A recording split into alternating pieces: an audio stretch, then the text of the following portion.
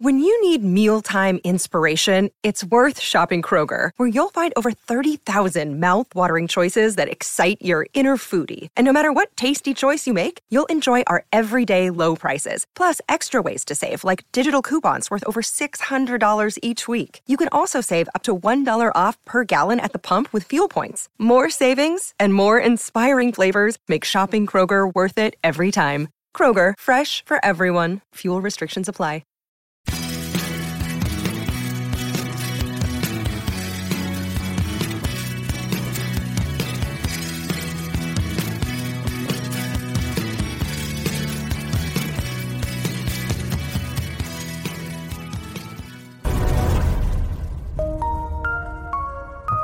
Welcome to another episode of Moments That Rock. I'm your host, Tony Michaelidis. We are part of the Pantheon group of podcasts. Apologies for missing a couple of them because life caught up with us and a couple of people rearranged dates and stuff, blah, blah, blah. But we're back. So we're going to go back and listen to a gentleman by the name of Guy Holmes, who was on episode 43. He'll tell you a little bit more about himself at the beginning of that, so go back and check it out. But this is part 2, where we leave the rest of the stories to Guy. Because guess what? They're his. I left EMI, I went to Arista for a year, did Thompson Twins, Haircut 100, The Beat, Aretha Franklin, things like that. And then a lovely man who you know well, Clive Banks, came to ask me to work for Modern Media. Right. And the first record that Spanner and I worked on was New Year's Day, which I know you worked on as well. Wow. So that was a very big moment for me with Spanner and with you. I mean, all three of us were working on that record, and I think it was the first record that broke you too. So I think the three of us were, could I say, partially responsible for helping them get on the way. So I think that's a proper moment that rocked. And then obviously that led to landing up at Island and obviously eventually the Joshua Tree. Which I think was the biggest selling album in the UK for many, many, many, many years. And we all worked on that as well. So, it's just special times. Actually, you two brought me back to Ireland because I started Ireland in 78. And Ireland was an extraordinary place because they allowed you to be creative. They allowed you to make music decisions. And you got involved in every part of it. It was a very special place to be around. And then I think I walked in there, and one of the first things I also did was Slave to the Rhythm with Grace, which, we carved that out of a 37-minute bloody track. Sly and Robbie, Burps, Winwood, Higher Love, Robert Palmer, Addicted to Love. That was a proper moment that rocked. I remember getting the video, and there was a woman who produced the chart show who was somewhat of a feminist. I think that's fair. And I was like, if I show her the Robert Palmer video, it's never going to get on. And I was struggling at radio a little bit because Robert was about as cold as a freezer at that point in time. And so I suddenly realised that Keith McMillan, that owned the chart show, loved that sort of stuff. And so I made a point, I went to see him and I showed him the Robert Palmer video, and he went, well, if we can have it exclusive, we'll show it on Saturday. And I don't know. And I'm sitting there thinking, yes, you fucking bet you could have it on Saturday. That broke the record. That chart show with Robert Palmer, with the girls on the video, Addicted to Love, broke the record, and then radio literally fell on board the following week. Yeah. I mean, that was a great MTV video, but MTV hadn't started then, had it? No. Well, MTV had just started. Right. But the chart show was what broke that record in the UK. No question. And getting Keith to see it first was a way round to get in. And that's just a promotion, man. You've got to figure out, where you go. And Robert was adorable. I mean, I'm sure you know Robert. He was just fantastic to work with. He was utterly brilliant. And you'd work with him, even down to things like how he looked at the camera and how he interacted. And we made a film in LA for the Tube with Jeff Wamford, funny enough, directing. That was brilliant. That was great fun. And so you get to work with artists that have got a really, amazing musicians, but really cool and really fun. And Robert was so lovely. I mean, I'm a kid, bear in mind. And he's asking me, come out for dinner with us, come and hang with us. I'm like, oh, really? Oh, okay. Fine. And I'm 22, 23. Rob Partridge was the reason that U2 were signed to Island Records, because he was the man that was their champion. He was the man that stood out on a limb and went, this band are going to be huge, when other people didn't get it. Yeah, well, a couple of weeks ago, I interviewed Ian Wilson, who was the agent, even before they got signed up at Wasted Talent. That was a master move, because do you remember when Marley played Crystal Palace, and obviously Blackwell was going to be there? They put U2 on this dodgy little pub around the corner. No, it was in walking distance for Chris for him to get. And he's the first to admit he didn't get it straight away. They were a little treble because they weren't very good to start with. But I think the important thing is that we're all appreciative. I think the other thing about artists, Tony, is they all start off being no one. Yeah. And they appreciate that if you've come to something as well. Because no one in the music business gets given it. You have to go work for it and you have to go and get it. And you have to be creative in some form or semblance. And no artist ever got famous straight away. They had to work and they had to struggle. And that was part of our journey. And you had to be part of that journey. And if you come from nothing, because you can't have a qualification to be in the music business. You can't be a lord or a lady or a sir or a knight or an OBE. It don't mean shit. Yeah, you've actually got to have talent. You've actually got to have an ability. And you've got to be prepared to work. And you have to have people around you that can spot what it is and bring it out. Because I was used to say, never mind going to music school, a degree in psychology would help because you're dealing with egos and all sorts of things. Hey, I've definitely got a degree in psychology, no question. Yeah, exactly. But you learn so much because they're all different. Part of the reason I don't do it anymore is I did I did 30 years and I loved it. And it was great. And I can honestly say I had hits every year for all years. But I also got to a point of, I signed an artist, a young lady, probably best to remain nameless, at 17 and spent 2 and a bit years developing her. At 19, she's telling me I'm a fucking idiot. I don't know what I'm doing. And I went, you know what? I think I need to do better things in life than this. So, and she did. She went on to have a hit album with the stuff we A&R'd. But she hasn't had a hit album since because she knows more than we do. It's crazy. It's funny though, isn't it? Because I know what you just said earlier about Michael Jackson. I mean, when you land, for want of a better word, something like this, it must be, oh my God, that's amazing. And then when it's nothing like it should be, it's like the complete opposite, isn't it? Because you think, well, that was a waste of a year. Well, it wasn't really, because you learned from it. You learn from it, but also you look at understanding the DNA of things is kind of crucial. And Michael's DNA was Quincy and Rod. And Quincy A&R'd that album, Rod wrote the hits. Michael turned up and performed. And once you worked with Michael, you understood he was a phenomenal performer. But those geniuses were what made him truly successful. Yeah, Quincy had that taste and that ability, and Rod wrote those records. And Rod Temperton was a lovely man from Hull, who had a gift for writing extraordinary songs. And also, I got to know, he was adorable. One of the world's sweet gentlemen. Up there, and that's a moment in rock because you spend time with people like that and you go, wow, and no one knew who he was. He walked down the street, not one in the world would know that he wrote Thriller or Bad or any of the other hits he wrote, and all the ones that mattered. We all learn things from different people. Yeah, you do. I take away the good things, though. I really do. I mean, I was very lucky. I made an album called Reload with Tom Jones, and that was another moment that rocked. And I remember the album, and the initial budget, it went treble. It went treble over budget. We had studios going in the US, the UK, Scandinavia, France. As you know, I started my own label in the end. I remember there was a moment because I was, to be blunt, I was shitting myself because this album has got financially out of control and taken twice as long and 3 times as much money to make. And I've got studios going everywhere and people going everywhere. And I think I've picked the right songs, but you never know till you know. And then the Cardigans Burning Down the House track landed on my desk and I was like, oh, thanks fuck for that. That's a hit. Here we go. Now I know I've got a hit to launch the album from. And then, the other tracks start to come in and I'm like, oh boy, I think I'm 5 deep here. I think I've got 4 or 5 proper hit records. And then, then the Sex Bomb track, which originally arrived as a rock record. And I went, no, that has to be a dance record. And I went, no, we're not doing that. I went, they ain't going on the album then. And I went, what do you mean it's not going on the album? I said, we want a dance track. I want a dance track. And I'm going to have an argument about it. And guess what? It's my fucking record. So it was one of those. And Mus T, who actually, actually good mates, now understands why I wanted the dance record, because it was a hit everywhere. And it's still being played everywhere. And you need, with a character like Tom Jones, to have records that are larger than life, because only he could sing Sex Bomb. I mean, it's so ridiculous that only he could. Hello, Pantheon podcast listeners. Christian Swain here to tell you more about my experience with Raycon earbuds. Our family now has 3 pairs of Raycon earbuds around the house, and my wife just grabbed a pair of the Headphone Pros to replace some headphones from a company that was double the price. And yes, she loves them. Now, if you haven't pulled the trigger on a pair of Raycons, Or even if you have, but you're in the market for another pair because they're just that good, well, now is the time to check them out because they just launched their upgraded model of the best-selling everyday earbuds.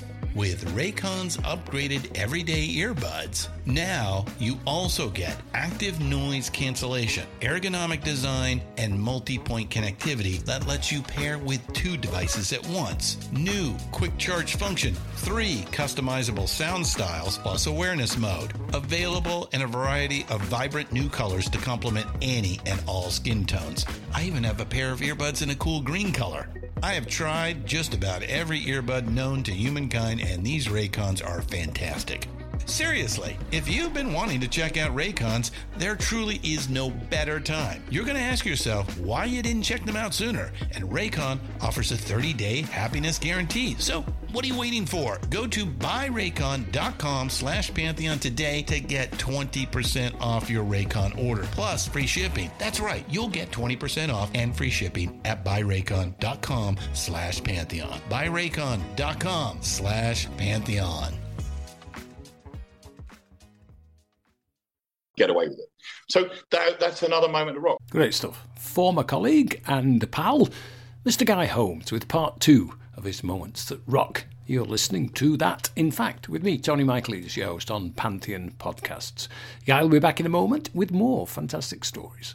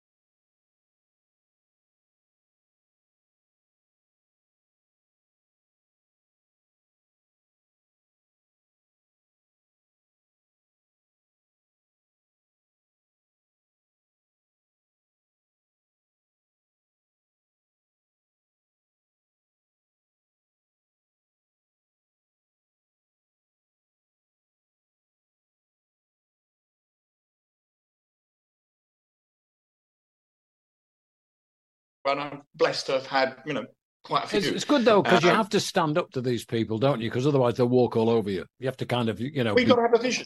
You've got to have a vision. Exactly. And the vision's about the best creative outcome, because you're trying to have a hit, and you've got to have a vision of what that is.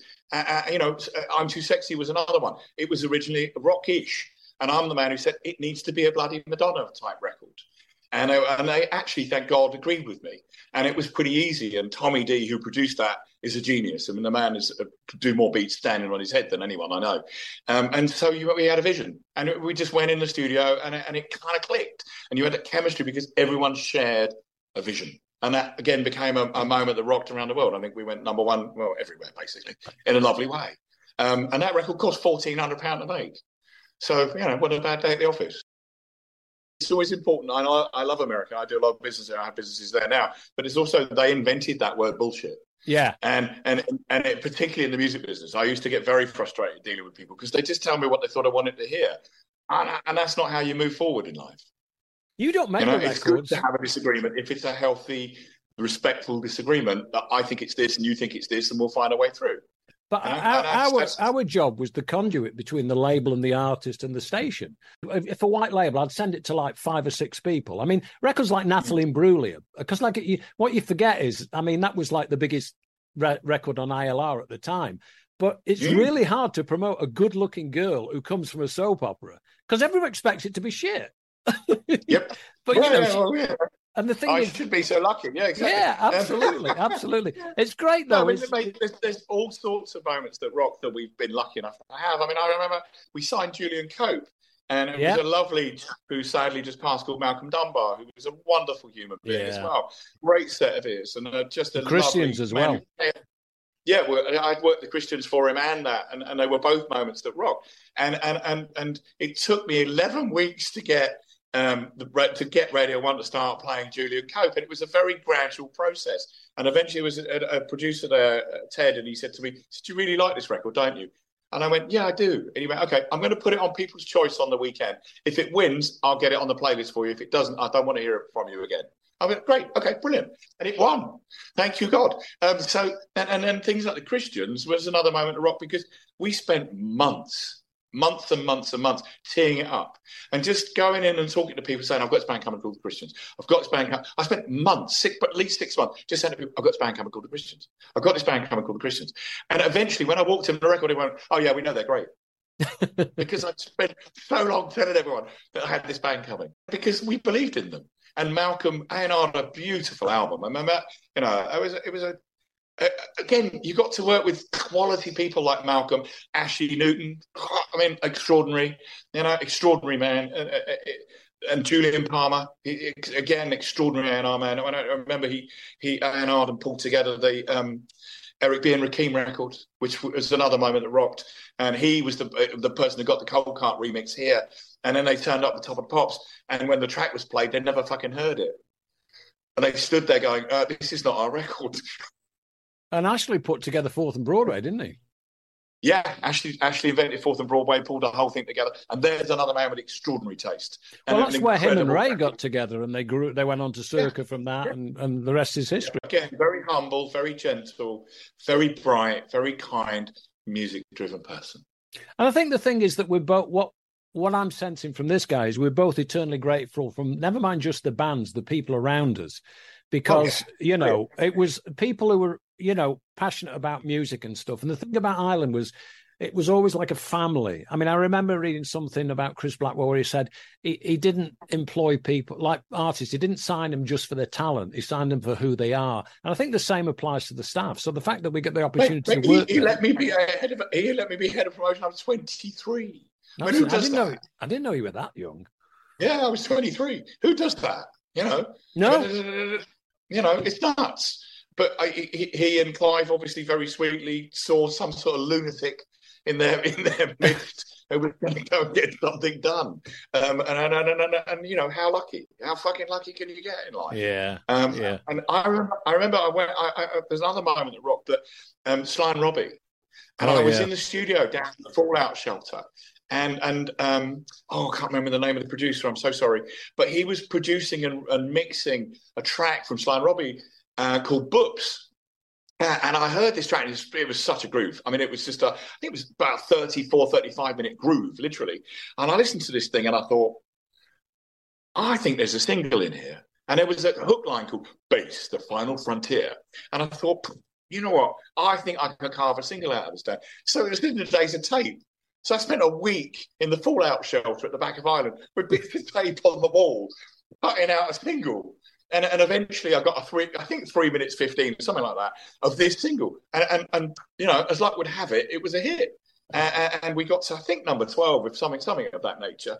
And Chris never forgot that. He was like, because Sly and Robbie were his boys. They were Jamaica through and through, and they obviously were Marley's rhythm section and everything else. And it was a proper moment of rock because we were able to create a single out of basically something that just didn't exist in the first place. And he gave you the freedom to do it. Right? And I'm the head of promotion. I'm the head of A&R. But he's like, okay, you want to get on with it? Get on with it. Yeah. And that's a blessing. You know, that's proper music. It's funny what you said before as well about, you know, when it was time to go. Because people ask me if I missed my job. I said, well, my job doesn't exist. You know, I wouldn't want to come in running my own promotion company and download a bunch of playlists. We used to make like 100+ calls on a Friday. And we wouldn't leave the office until everybody got a report and an update on how every single record was doing and stuff. And it all seems so natural to me, you know, the fact that you have to feed that information back. And when you do get to work... You were part of creating the music business that's the legend. And you worked on legendary artists. You worked really fucking hard. And you cared passionately about the people you work with. And you would tread the boards all hours of the day. That's rare. You don't have many people that care that much about the music. You don't. Excellent stuff. Good night, bloke. Guy Holmes, talking about his illustrious career in the music industry and what he's gone on to do as a result of that. You're listening to Moments That Rock with me, Tony Michaelidis, and we'll be back very shortly. My interview technique was really simple. I didn't ever ask anyone about their schooling or where they were from. I would say, what's the last piece of music you bought? Yeah. That's it. That was my interview technique.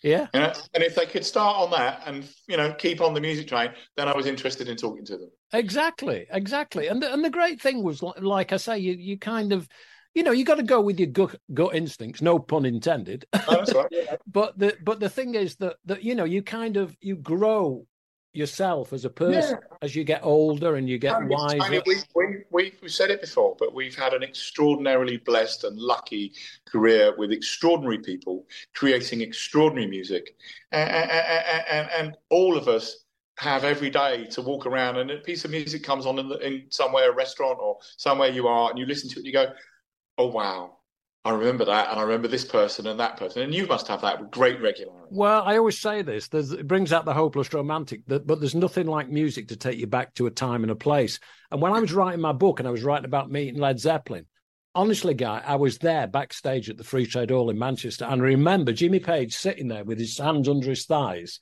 right? And me and my mate with rolled up signed posters in the corner, just not getting thrown out. But there was no drinks, no hospitality, the big mirrors with the light bulbs on. And Robert Plant leans across him. This was like 40-odd years after that gig when I'm writing.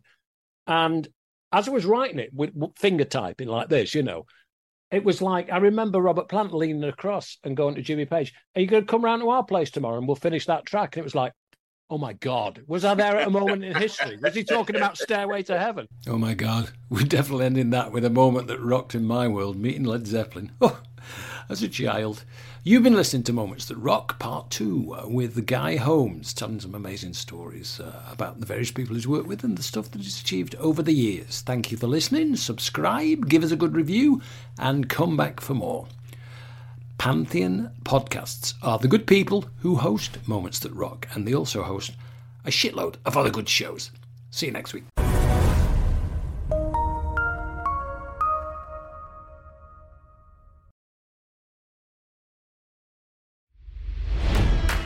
It's NFL draft season, and that means it's time to start thinking about fantasy football. FantasyPoints.com features industry-leading experts and prognosticators using proprietary hand-charted data to help you score more fantasy points. FantasyPoints.com is the place to go for whatever kind of fantasy football you play. Whether you play fantasy football, daily fantasy sports, or do a little bit of everything, Fantasy Points has the meticulously researched content to guide you to victory. And why wait for the fall? Fantasy Points also covers the new spring football league, the UFL.